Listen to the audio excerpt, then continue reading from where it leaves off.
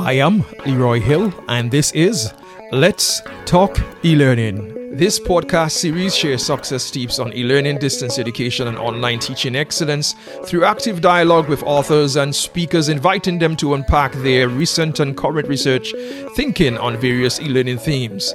The views shared by guest speakers are their own. Today I'm speaking with Dr. Rohan Jawala. Dr. Rohan Jawala is an educator for over 30 years with teaching and research experience in the Caribbean, England, and the USA setting. His teaching experience includes teaching online, face-to-face, blended, and he is a well-sought-after international speaker. He draws from his life experiences and experiences of others to stimulate thoughtful and engaging conversations on critical issues that impact our lives daily. Dr. Jawala has presented at international conferences and has had several peer-reviewed publications and has also had a published book, which we're going to discuss today, and several published book chapters. Dr. Jawala has a passion for addressing education, social justice, inclusion, diversity. He holds an ED in Language and Literacy in Education from University of Sheffield in England, an MEd in Special Needs and Inclusion Studies from Open University England, a Bachelor's in Psychology from Open University England, Graduate Certificate in Teaching and Learning in Higher Education from the University of Wolverhampton, Diploma in Secondary Education from Bethlehem Moravian College in Jamaica, and a Certificate in Social Work from the University of the West Indies School of Continuing Studies. Dr. Jawala is currently employed at the University of Central Florida as a senior instructional designer. If you haven't checked his YouTube, you should. He has over 100 videos connected to his research interest. He is currently with over 1,000 subscribers and produce contents every week.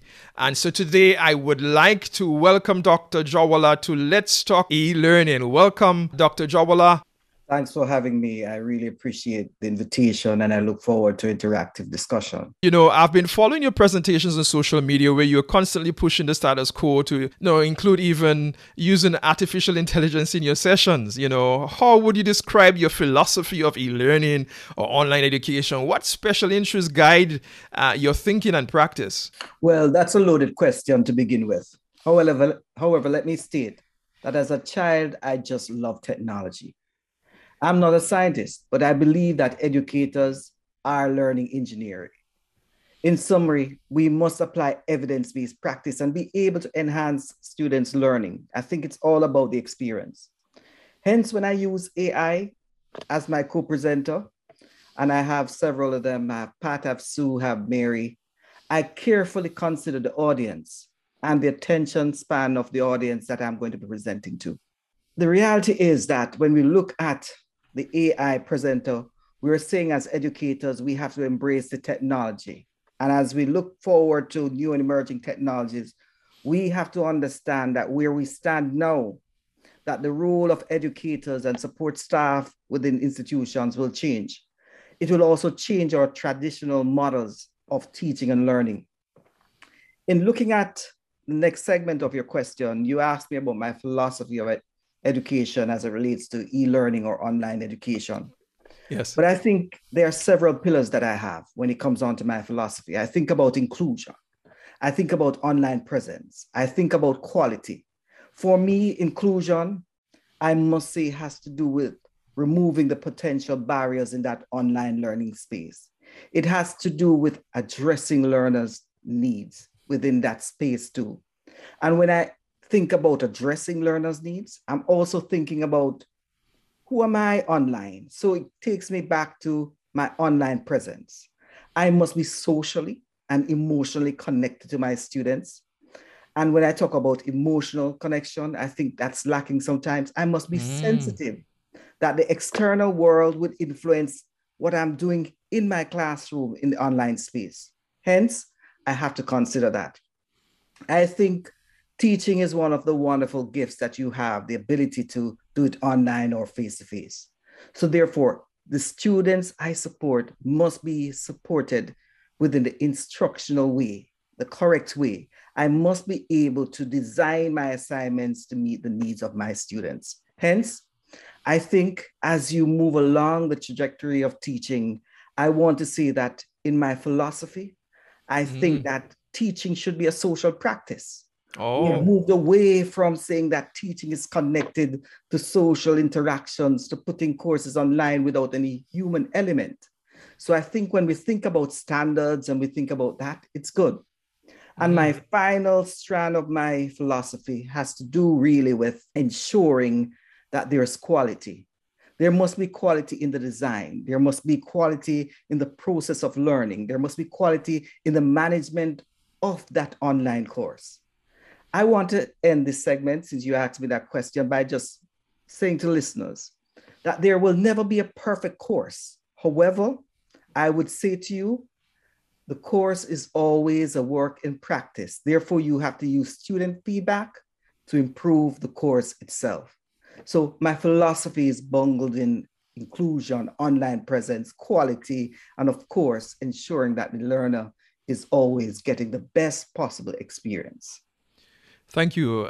Just teasing through one of your most cited publications, and both Semantic and Google Scholar was your 2014 publication. You looked at a case study involving graduate students where you were able to draw on Moore's transactional distance theory as well as his cognitive framework, not just that guide your research framework.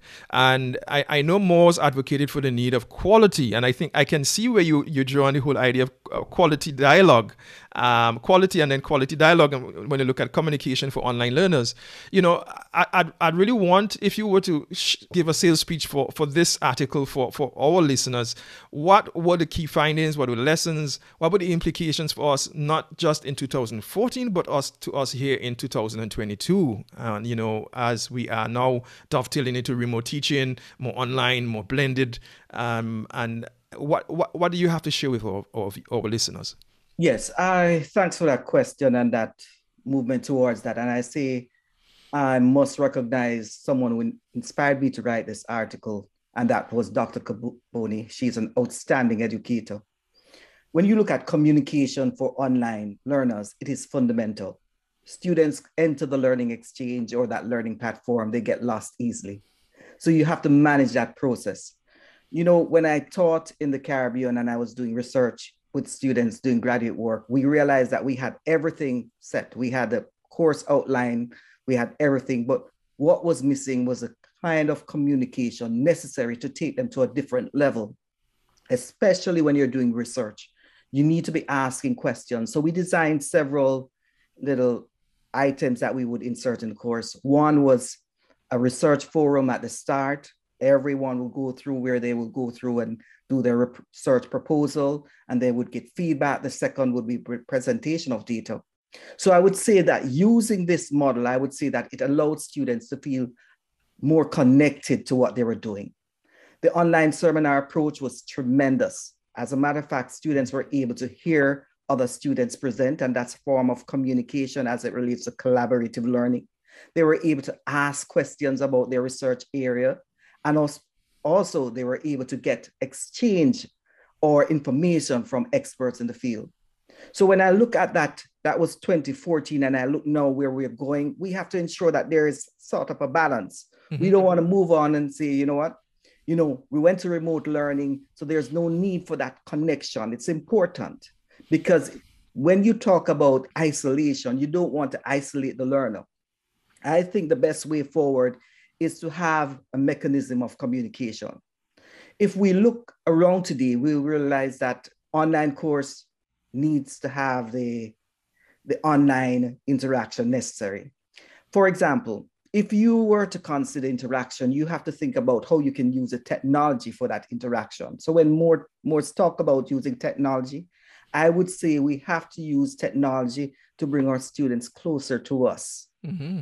For example, yesterday I was marking some work in Canvas, and Canvas is a LMS that I very I love it. I don't know if you've used it or Yes, used it. I have, yes. Yeah. So I was able to communicate with students by just saying, you know what, you got over 90%, well done, continue to work hard. And I just sent one email, but everyone got their individual emails within the Mm. context of sending messages. And for those who were not doing well, I sent a short message. You know, you might want to ensure that you follow what's happening because your success is my success, because that's emotional presence coming in. I want Yeah. my students to be successful. And if I can show concern, I'm increasing the communication. And if I'm increasing that communication flow, it means that, guess what? I'm giving attention to learning, Mm-hmm. pointing back to my philosophy. So when we look at our management system, we have to use a technology to communicate more to our online learners. And we must again remember that connection is necessary because learning is a social process. Yeah, and I hear you speaking a lot, subconsciously about active learning. And, I'm hearing it. And today we hear quite a bit about it. I mean, the need for active learning, active engagement, particularly within the higher education setting. And now that we have the COVID pivot, the transition or the COVID transition, it has certainly heightened on this. And I was happy to note that that you explored this back in your 2008 publication, even before 2014, using technology-supported learning to develop active learning in the higher education setting. You want to unpack that a little bit for us? Yes, thanks. 2008, I was in England. I was working with a university and they were moving online and they were using some form of technology, which was very cumbersome at that time. And I looked at it and said, how could we engage students? So you had to design for that process. Now, if we look and we have moved beyond a certain point, and I'm saying to myself, wow, when you asked me that question, it has been a long time. But notwithstanding, there are some things about that article that I would want to tend to reflect on. And if I were to write it again, I would have to go deeper because I think within COVID and the context of this time, I would have to go deeper to make or to ensure that I address several issues, for example.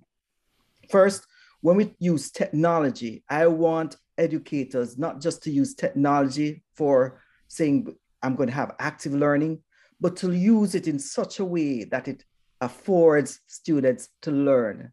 So when you think about active learning, I'm thinking about purposeful engagement for cognitive processes to be in operation so students can know the content and can apply and can reach their self-actualization in knowing that they learn something. So I just don't want technology to be added on. The second, if I were to change something about that article, I would have addressed the issue of inclusivity as it relates to technology to a greater extent. You know, I don't think our system is presently flexible enough to ensure all users have accessibility, compliance, everything that we have is accessible to students. I don't think we're there yet. In addition, I don't believe that when we reflect on our stuff, we're really considering the impact of these technologies as it relates to artificial intelligence. So when I talk about technology, at that point, artificial intelligence and these factors were not a part of it. So now I'm saying to myself, when you're using technology-based learning designs, we have to now consider what sort of technology we're talking about. And I think where we're going, it's going to be in the phase of algorithms doing a lot of work behind the scenes, and that is going to be cause for concern.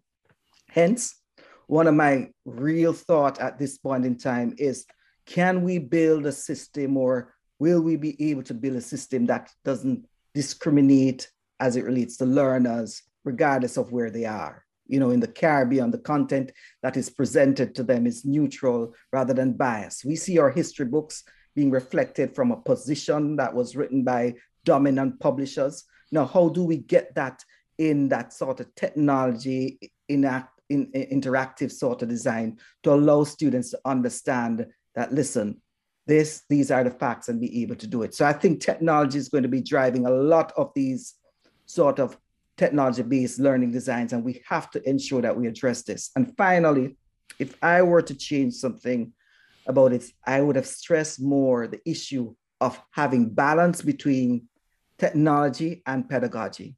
Mm-hmm. Where I stand now, I see technology moving so fast that people are not thinking about the pedagogical issues or the risk as it relates to the safety of users.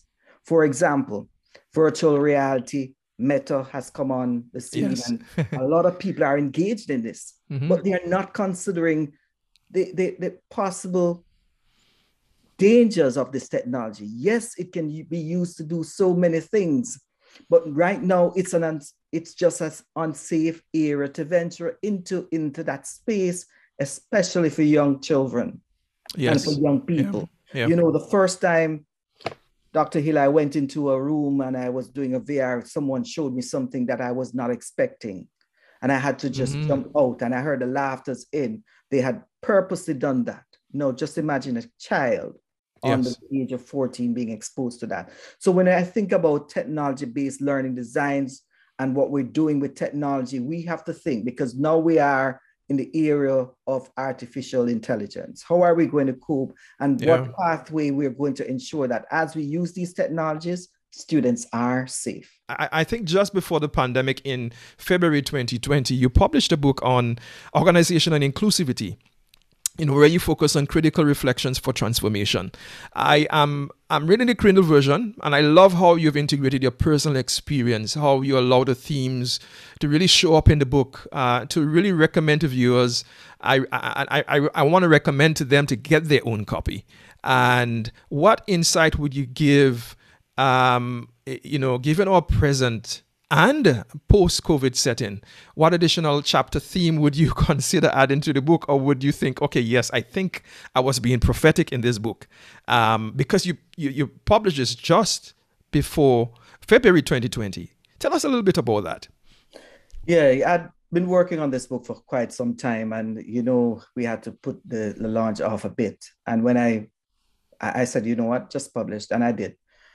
But having looked back on that work, I think the work is still current because we have not reached that pinnacle yet of inclusion in our society, in the Caribbean and in the United States, because I think inclusion is not just a complete process. It's going to be a continuous process that you have to work toward. And if I were to reflect on what happened as I wrote that book, and I go in the time when I was writing it, I wanted people to understand that for us to have an inclusive society, we need to critically reflect on ourselves and make purposeful action for change. Mm-hmm. Unless we make that change, the process of reflection is useless.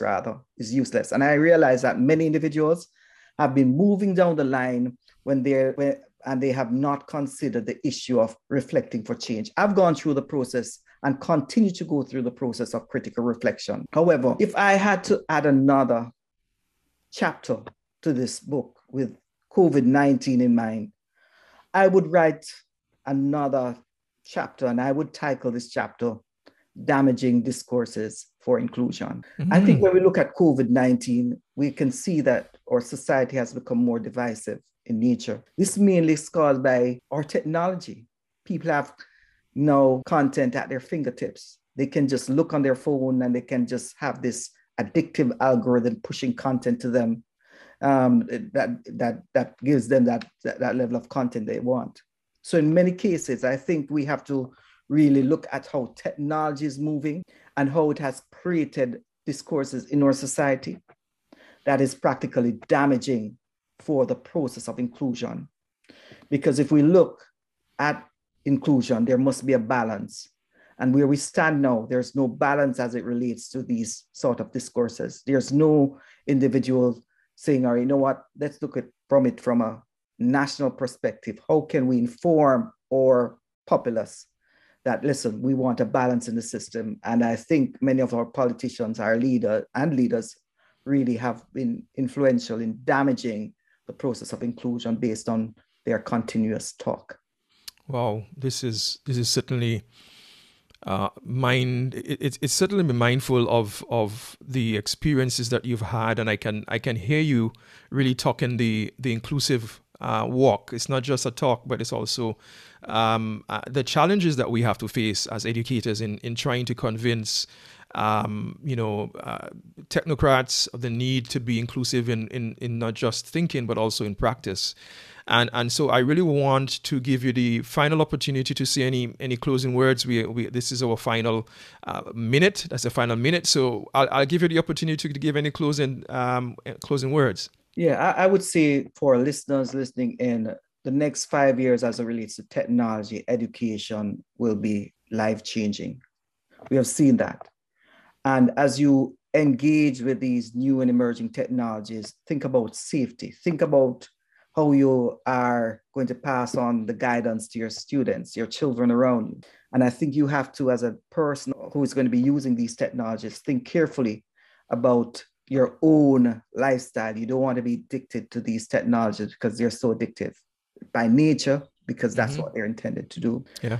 So therefore, you have to find time. So as you think about post-COVID moving forward, I'm saying to people listening in, rather than having these short videos, taking something long, extend the mind, and so your attention span can also be lengthened, because I realize that that's another issue which I'm going to be addressing next 2 weeks.